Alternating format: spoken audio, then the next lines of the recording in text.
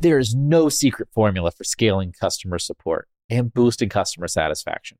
But there is the all-new HubSpot Service Hub, bringing service and support together in one platform so you can deliver the best experiences possible and free up a rep's time with AI-powered help desk, all so you can keep customers happy. Secrets out. Service Hub is a game changer. Visit HubSpot.com/service to learn more. I'm totally here for Taylor. I listen to T Swift all the time. I want to break down for everybody why we think she is one of the best marketers on the planet and deserves to be inducted into the Marketing Hall of Fame.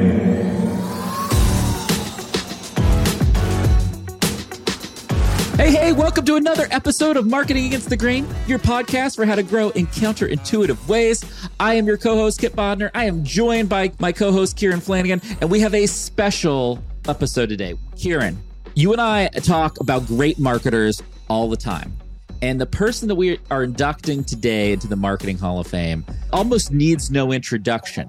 But I'm going to give her the reason why I think she finally has to be in the Marketing Hall of Fame. Not just because she's a great marketer, but she is up with the Gen Zs and the millennials. She is the best modern marketer that is alive today. Her name is Taylor Swift. She crushed. Can I give you a stat that's going to blow your mind, Kieran? Give me it. Yes. Okay. Give me it. So Spotify has a top 50 chart of the top 50 most popular songs that are being streamed on Spotify. Taylor Swift's new album, Midnights, came out on October 21st. And upon release, it was a 13-song album, which means that Taylor Swift held spots 1 through 13 of the Spotify 50 most streamed songs were just every single one of her new songs off the new album. Is that crazy or what?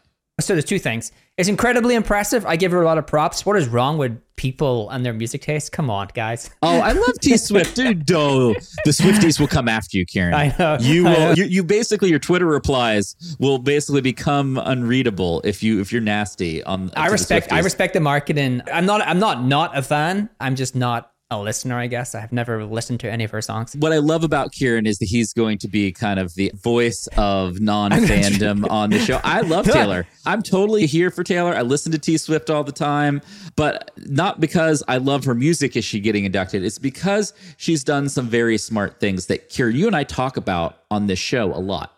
And so I want to break down for everybody listening kind of why I think and why we think she is one of the best marketers on the planet and deserves to be inducted into the Marketing Hall of Fame. There's a few things. One, she has built a massive fan base and community. And how does she build that massive fan base and community? First of all, she grinds it out.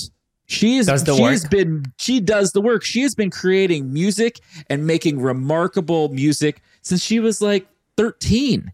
You know, and she has been in the public eye. She has made a bunch of sacrifices. But it is one clear lesson is, man, you can have a song or an idea or a piece of content hit and get really popular. To do that for decades is so incredibly hard. So her ability to grind out alone probably makes her one of the most successful marketers of all time.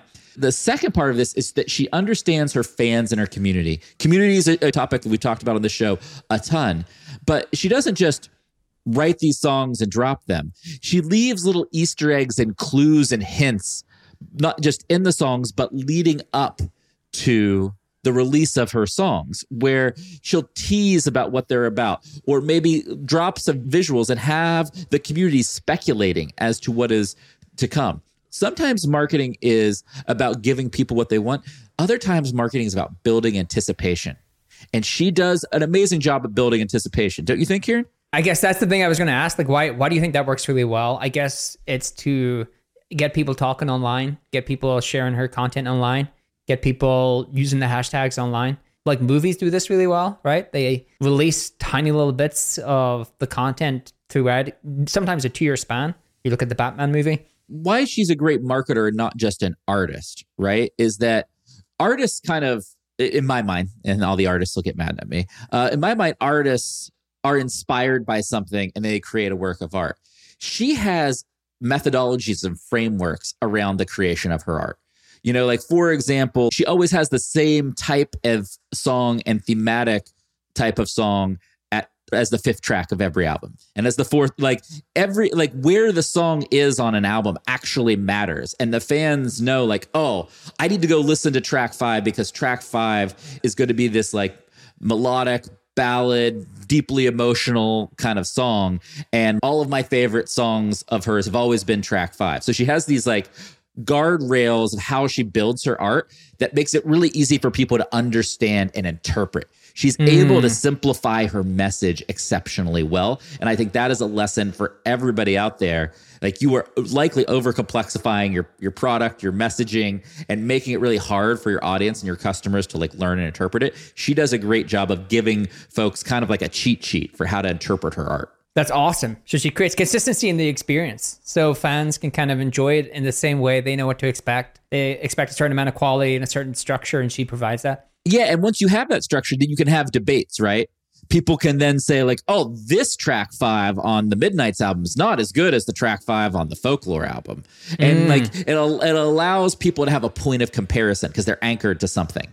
And it creates a lot more micro debates and micro discussions than it would be if she just dropped albums at random and there was no kind of rhyme or reason for how the songs were placed, ordered, and everything there. And so I think that there's like something to really learn there.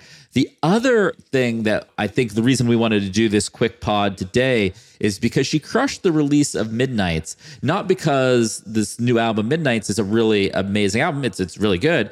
It's because, Kieran, this goes back to our Gen Z and millennial episode from not very long ago. Do you remember what was the number one brand for Gen Z? Do you remember? YouTube. It was YouTube.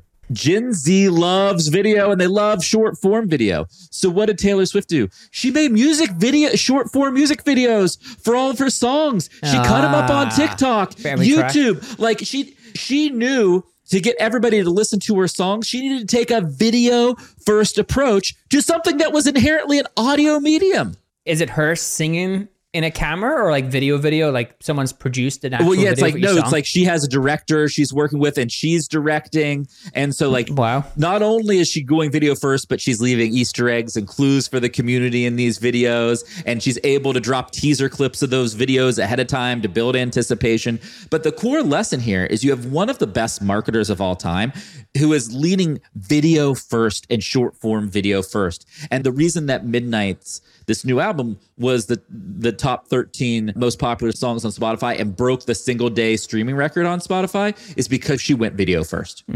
She built anticipation, and she built anticipation with video, and she drove the viral spread of the cultural relevance of these songs through video. Right. And that is really, really powerful. And if you are a marketer out there listening today and you're like, hey, how's T Swift get recognized as being the Marketing Hall of Fame?